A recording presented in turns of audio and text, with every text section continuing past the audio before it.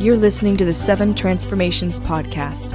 For access to the latest content, including the show notes to this episode, stay connected at the7transformations.com. Create a life you love.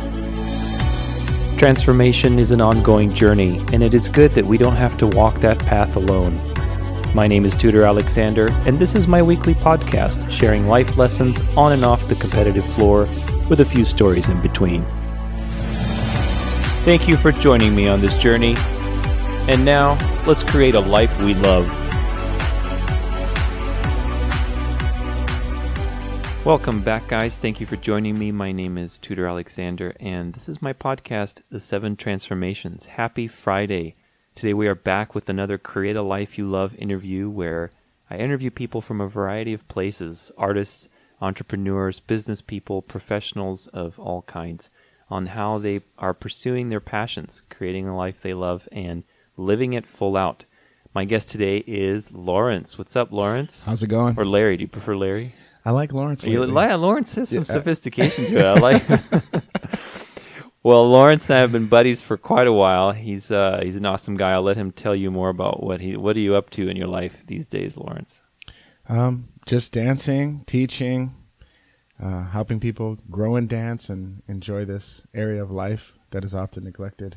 It's beautiful, man. Yeah, that experience is something I think everybody deserves to have in their life. The connection, the little spice of life, right? Correct. What do you find the most rewarding about? You do this full time, right? Correct. I dance seven days a week. I'm doing something related to dance. That's amazing. And how long have you been doing that? I've been full-time dancing in the sense of not just social dancing, but instructing and teaching and promoting, doing events and things like that for about 4 years now, 4.5 years. So not terribly long, but I've been dancing for about 10 years, though. Yeah. And what's your favorite part of the process, the experience of what you do? I would say my favorite part of the process is probably twofold. It's both enjoying seeing my own growth, obviously, is a big part of it. Just seeing the process of learning and growing and maturing and seeing the improvement and things like that if you invest the time.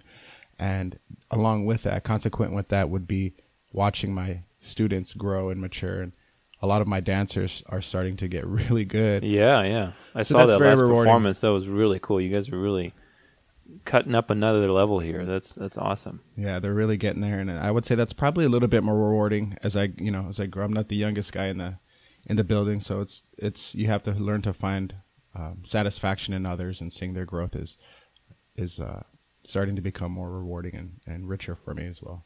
Yeah, that's beautiful. I think everybody who I've interviewed who is doing something that they love somehow is connected to benefiting other people and contributing to their life. That's the highest reward that we can find. Precisely. Well, what since you were a kid, I mean, you got some Latino blood here, right? So were you dancing your whole life, or did you just pick up dancing formally like, a couple years ago, 10 years ago, or was this something part of your whole life? Well, I've always have loved to dance, but my earliest dancing was always more of whatever was going on mainstream in high school or what the people were doing in the videos. So I never had dance. No, I never did breakdancing. That's one of my biggest regrets. I wish I could break dance every time I see a guy doing that. I was always the hip hop guys going against those guys. Yeah, so nice. I was always like, no, I shall not touch it. The rebel. Well, that's cool, man. What made you take the step towards like a partner dance situation? I mean, going from a solo dance, kind of hip hop, like, it's way too cool for that kind of stuff. I mean, that's what I would imagine. So what? Well, when I first started dating my wife, she was dancing, I think, cumbia or something like that. So that was my first. Do you want to give her a shout out? Hello, out there, wife, wherever you are working. I realize your pain getting up early every morning. Yeah, so I wanted to, of course, impress her, and I went in the local studio down the road. I was working in the gym at the time, and the only thing I knew to ask for, was salsa. Everyone calls everything Latin salsa. Yeah. You don't know. So she started teaching me that. I'm like, this isn't exactly like what I thought I was watching, but I was like, I really like this. This is really neat in terms of I like the idea of being able to dance with one person for the entire song. Yeah. With these complex turns and things like that. It was very fascinating, and it wasn't long before I was addicted. Yeah, the challenge of it. There's always some new movement or some kind of different direction you could take it. Mm-hmm. So I loved it, and that's how I initially got into it. And then it wasn't just a few months after that I knew I was like, this is my passion. That's amazing, man. That's awesome that you could discover something so meaningful to you in a relatively short period of time. Mm-hmm. Well, with your relationships, when you decided to, I guess, take the plunge, let's say into teaching, into doing what you're doing now, group classes, creating events for people, you do a lot. So how were the relationships in your life reacting to that? Were they supportive? Are they more supportive now because you're much more successful? How did that look like? I'm very fortunate in that regard. I did make a transition, and I don't know if we've ever talked about this, from ministry. Oh, really? Yeah, I didn't know that. From actually helping pastor a church and things like that for a long time, about 10 years. Wow. And during that period, I started making the transition into dance. Was for a lot of people supported me no matter what. I am fortunate in that my friends and family and my wife and everyone supports me. But I won't say that there wasn't an eyebrow raised in the sense of like for ministry to dance. That's kind of, you don't see a lot of people make that transition. But at the end of the day, I felt that that's where my passions were devoted to, and that's where I was headed. And I felt like I had a wider impact through that. But yeah, everyone supports it. No one has not supported me. So I've been very fortunate in that regard. That's beautiful. Awesome. I think that's one of the key components, honestly, is just having that social support and people you can count on, especially during the fragile period of time when you're setting something up still. It's really important. Well, was there a time when you took the plunge and you decided to follow your dreams here? Was there a time when you can look back and it was kind of like a pivotal moment in your confidence, in the faith of what you were doing? Like, let's say you got your first group class gig, or, you taught your first private lesson and you got some money for it. What was a moment you can look back on? It was kind of like your big break, so to speak. That's a really good question. It's probably more of a process, I would say. I don't recall a specific moment. Mm-hmm. I did know very early on when I started dancing. I've always been gifted with the ability to teach people, whether it was personal training or scripture or the Bible or whatever I was teaching. I knew I had a teaching gift, so I knew if I had a passion in something, I would try to master it, and then it was quite natural for me to move on to teaching at some point. It's just kind of always been my spiel.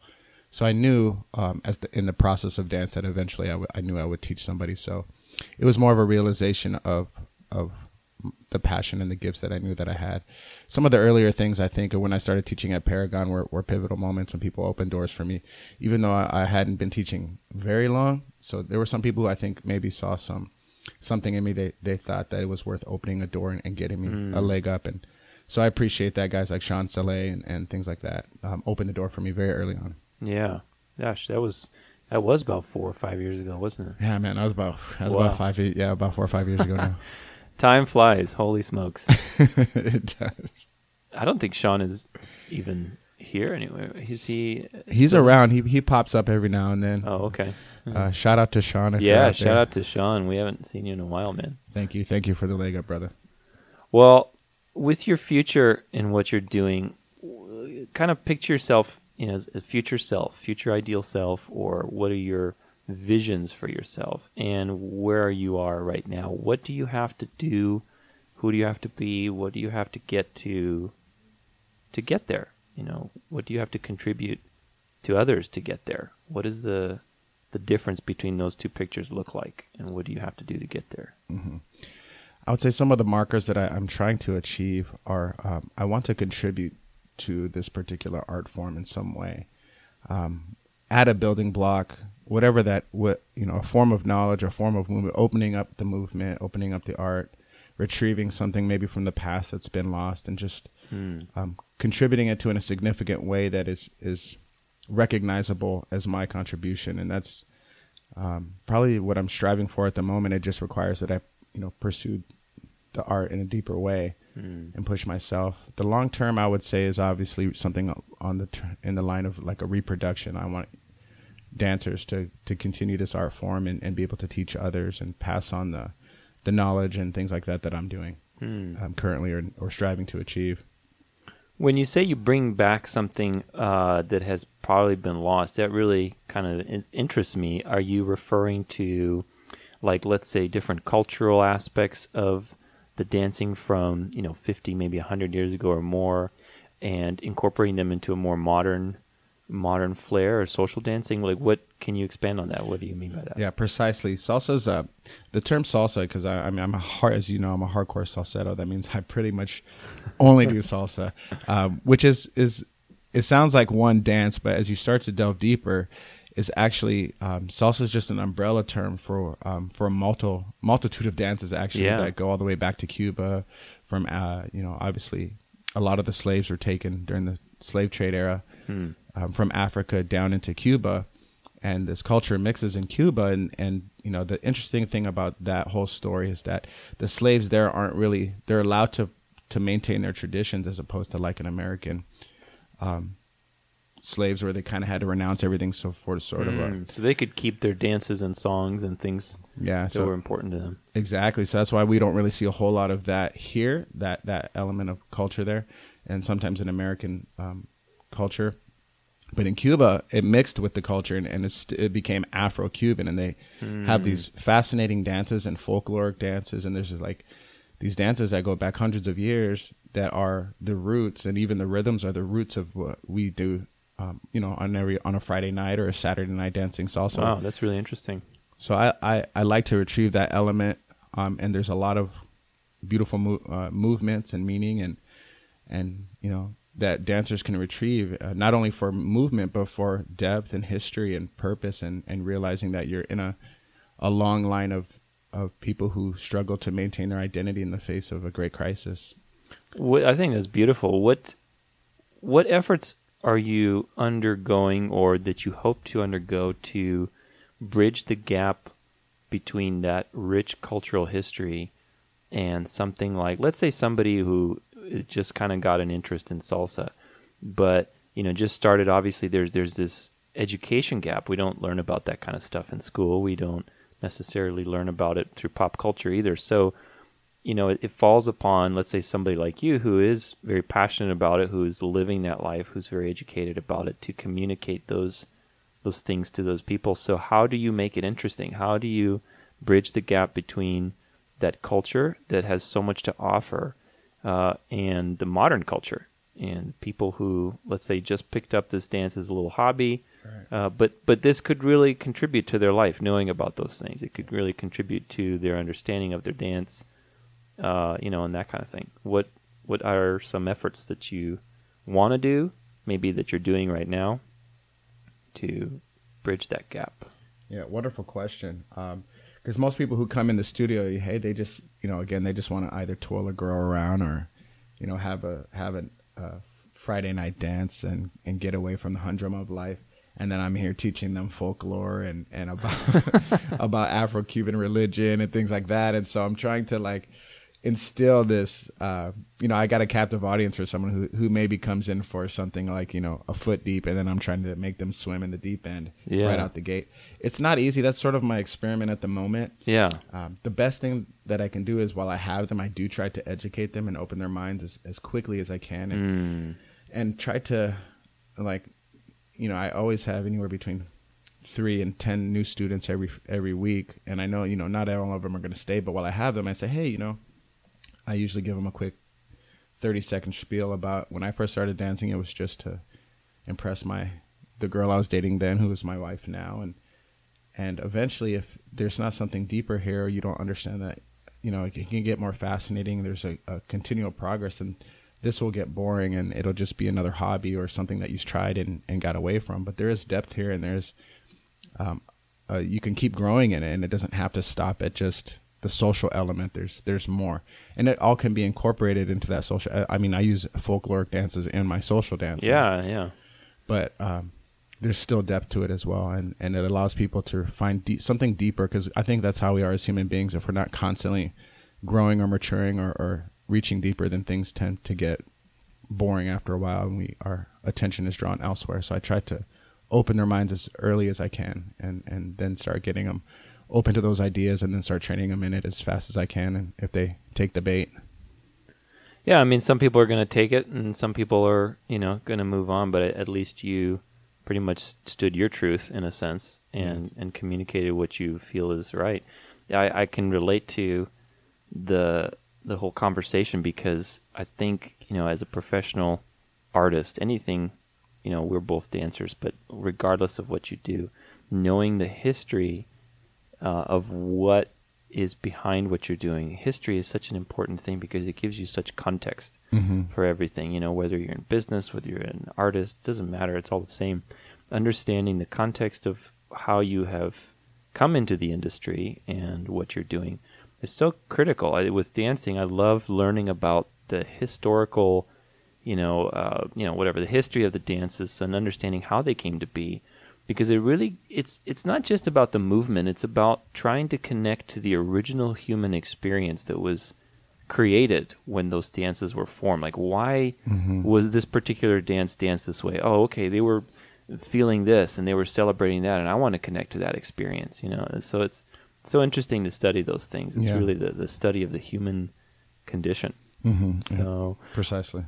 Well, got a couple questions for you about the journey and your struggles, possibly. What recently, or maybe, from your past, was there a challenging memory that you can remember? And more importantly, how did you get back to love and motivation from that situation? In reference to the art, correct? Yeah, in reference to your journey in doing what you're doing now. That's a, I think we always wrestle with self-doubt. And it's something I always tell my dancers, that half of your journey or your challenges will be what your own self tells you. You're too old, you're not good enough, you're not talented enough, you can't do it, or you don't have enough money to train enough, or, there's a host of negative thoughts that flood our mind when we start trying to learn something. And part of being successful in any endeavor, especially in dance or any endeavor, fitness or whatever, requires that you learn to silence those voices, or just to ignore them or drown them out with positives, a mindset. Very early on, I had, when I first started Mambo Exquisite, maybe about 20 students. And then when I transitioned, lost about half those students. Oh, wow. And then had some embarrassing performances. When like you transitioned to what? Yeah, to Scottsdale. So I went from the west side, and then I moved the class from the west side to the northeast side. Oh, okay. Yeah. So I lost about half the students, and then once we started going to there's like, these big, large events, I started to realize, like, man, I'm really underdeveloped in my dancing as an instructor. And I felt that inadequacy, especially during a few performances and things like that, where I just knew I was not where I needed to be in my dancing. And that was disheartening and disappointing and even embarrassing, because there were a few performances where, I just totally, in front of my students, just couldn't even keep up with the people teaching. Yeah. So I just took that embarrassment and just decided to push harder and to work harder and not to let it hold me back. So those are some early challenges, I would say, and learning to just push past those losses and strive to be better. Yeah, that's great. Well, is there any current recurring obstacle? We all have these things that are constantly showing their ugly head, whether it's something material, like a, issue with just the process of what we're doing, or maybe it's something internal, like you mentioned self-doubt. What right now is your biggest recurring obstacle, and how do you accommodate for it? How do you recover from it? How do you deal with this? Obviously there's I don't know if you want to call it, there's bad habits that seek to hold me down, laziness, inconsistency, lack of discipline, things like that you got to resist and get in the studio every day and train and things like that. And when you're your own boss, like I am basically, it's very easy to let a day or two go by here or there and to waste time. That's the biggest mistakes that I make, is when I don't seize, like we had a conversation on Facebook, I don't seize the day every day. Yeah. When I can. Some of the wider challenges of what I do, just because, like I said, a lot of my passion is wanting to contribute to this art form, is Phoenix is not generally considered like a major hub for salsa dancers. Yeah. So I'm trying to, it's like, you have like LA and New York, and then there's these big groups in Italy and great groups in Mexico. And those are all kind of hubs in Cuba. And those dancers have a leg up just simply by their location. Right. Because they're, if you're from New York, you have access to all those resources. Yeah, that resources. And then if you're from New York, there's already like a branding there. So coming from Phoenix, I have to work, twice as hard promoting myself. And I have to be even better, as good as I can be in order to even gain any recognition. Because I try to represent our state as well as something that can be respected for our contribution. Yeah, get the word out there. So that's probably I would say that's an external challenge, is location, and then my personal challenges, which tend to be on the lazy side and things like that. What do you think? I mean, laziness to me is interesting because I don't know. I think that from the outside we tend to call ourselves lazy, but I don't necessarily believe in laziness. I think we're all, when we all want something, we're connected to what we want to do. The impetus for action is just natural. There's no resistance. So generally there's something else in the way, and then we just kind of say, oh, well, I'm just being lazy, or I'm lazy. Like what is it to you? What is it to you? Like, for example, I know I used to hate waking up early, and I would wake up late. I'd just call myself lazy and all that stuff. But really it was more just I didn't want to take ownership over the fact that I wanted to stay up late and, play video games or whatever. I don't know. Yeah, fair. I would, that's a good question. Maybe distraction. Yeah. Maybe getting easily distracted, instead of saying, okay, I'm concretely going to do this from this time to this time every day. I could say, oh, well, now I need to do some flyers. Or for me, the most important thing for me is I need to improve every week. Yeah. I need to grow. Like your own dancing, basically. Yeah, my own dancing. Technical, yeah. Because I just feel that if I'm better, then my students will be better, and I can accomplish everything through my continual growth. What are you doing for that? Are you taking a lot of coaching? Are you practicing with a partner? Are you practicing yourself?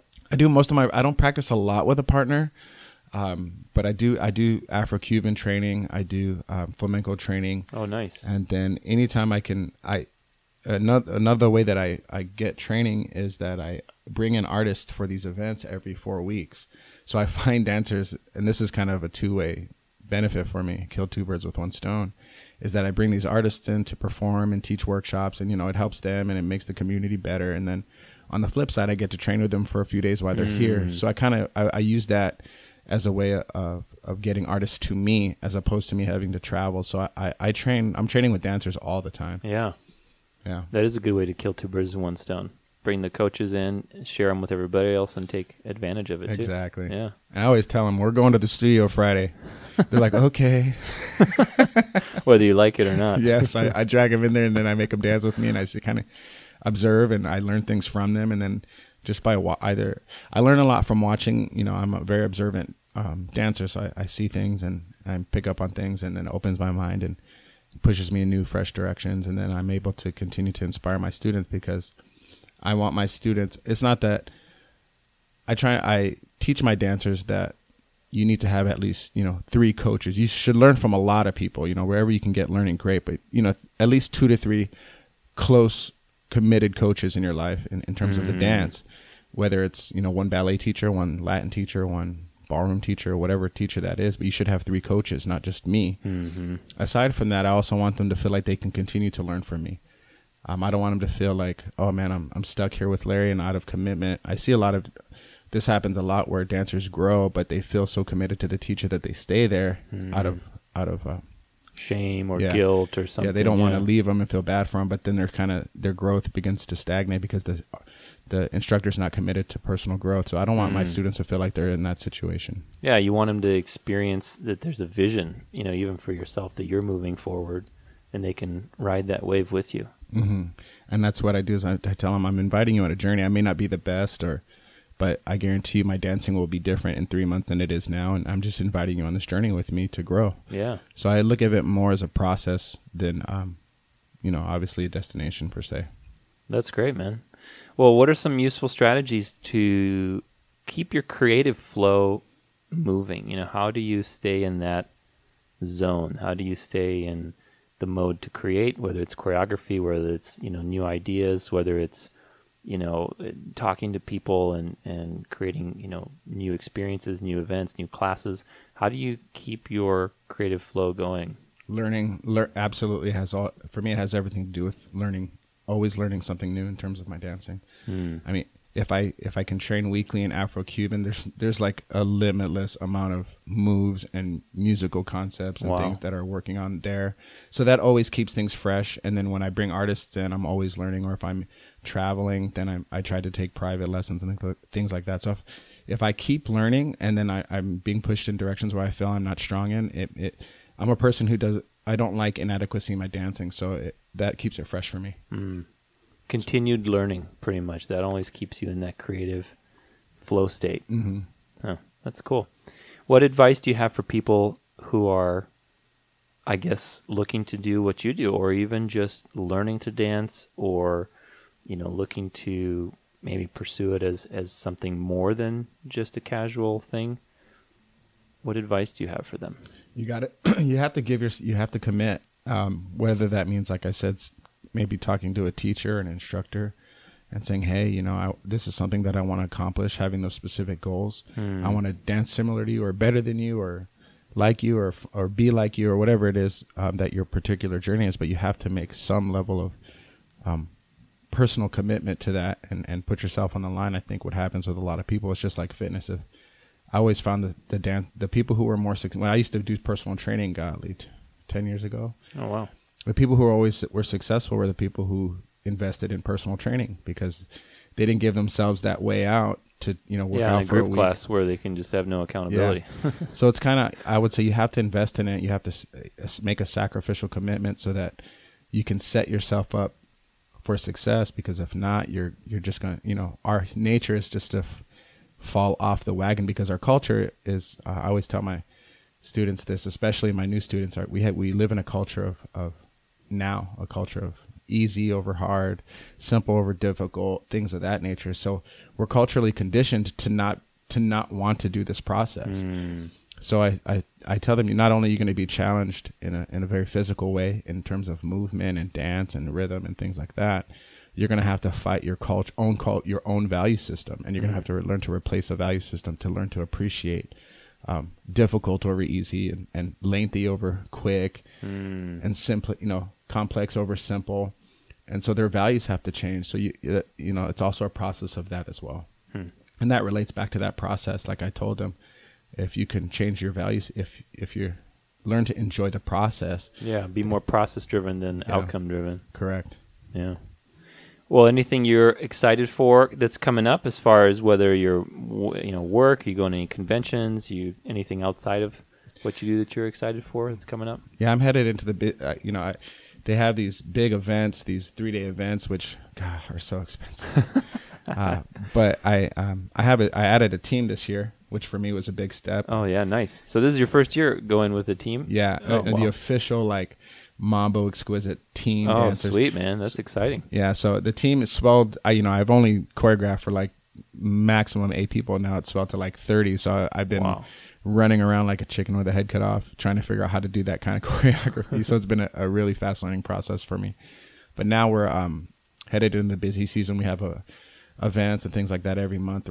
We'll be traveling for the rest of the year. So I'm excited. I'm headed into that busy season, and the first 6 months of the year for me are usually more of a determination to really improve my dancing, so that when I go to these events, I can make you have statement. Some cred, pretty much. Yeah, so I'm excited. I'm ahead. I think my dancing our dancing has grown considerably since last year. So I'm excited to see what impact we have, and to contribute to the growth of dancers, not only in Phoenix but elsewhere. That's cool, man. Well, what are you grateful for right now? What's the biggest thing you're grateful for? Oh, that my health. I'm fortunate. Like I said, I'm not the youngest guy around, but man. How old are you? Take a guess. I don't know. I thought you were early 30s or something. No? I like you, bro. Yeah? Yeah, I'm late 30s. I'm 38. Oh, wow. Yeah, nice. 38. Right. Gonna be 39. All those supplements you're taking, man. All the sleeping in I'm doing. Yeah, there you go. See, it's keeping you healthy, man. Waking up at 11. There's my good. secret. There's my secret. No, I've been fortunate in terms of my health, and I'm always thankful for that every day. Yeah, that is a key pillar of life right there. Oh man, and especially in the dancing. Yeah. So I'm very fortunate for that, and thankful for that. I have that still. Any final words of wisdom on creating a life you love for people listening? Pursue your passions. Ignore the doubters. Ignore the people who want to tell you negative things about it, and ignore your own self-doubts. Pursue it. Give yourself over to it. Sacrifice. Invest in it, and just ignore all the negativity, and you're gonna accomplish something, and you'll be glad you did. It's just if we do it, we'll be happy we made that sacrifice. So I would say, yeah, go for it. That's beautiful. Where can they find out more about you? Instagram, Facebook? I'm everywhere on Facebook. So I apologize beforehand. Mambo Exquisite is the dance company. We have a page. Lawrence Garcia is my Facebook. And we're always doing stuff with dance, and we try to make ourselves very known in Phoenix. So chances are, if it's salsa related, you'll see me around at some level. So come find me. It's a place to be with DeSoto every Saturday, right? Yes, every fourth Saturday. Every fourth Saturday. Okay, that's nice. The salsa one. Nice. Well, that concludes our interview on creating a life you love today, guys, with Lawrence. Thank you, Lawrence. Thank you for having me. Yeah, tune in every Friday where I hold some great conversations with these amazing people about their journey towards living a life full out. Entrepreneurs, artists, medical professionals, even musicians, anyone who has a story worth sharing. And if that's you, let me know and let's chat. I wouldn't mind interviewing you on the show and helping you share your story. So you can reach me through my website or social media accounts. I hope that this episode has been a contribution to your own journey in creating a life you love. And if you know anybody who would benefit from it, there's no way to tell what kind of difference it'll make when you share it with them. We find ourselves in each other's experience. So likewise, if you want to support the show and its future growth, more episodes and content, I love creating this stuff for free. It does take some time, though, so I've created a Patreon account if you want to do that on a regular basis, or you can just do a one-time donation through my website if you so feel. So anyway, all that stuff is online. I donate 20% of all my proceeds from this show to charity, so you can check the community page and see what kind of charities I'm involved with, and let me know which one you want to support through your donation. So let me know, and thank you again so much, Lawrence, for thank you. being on the show. Yeah, we'll see you guys next week.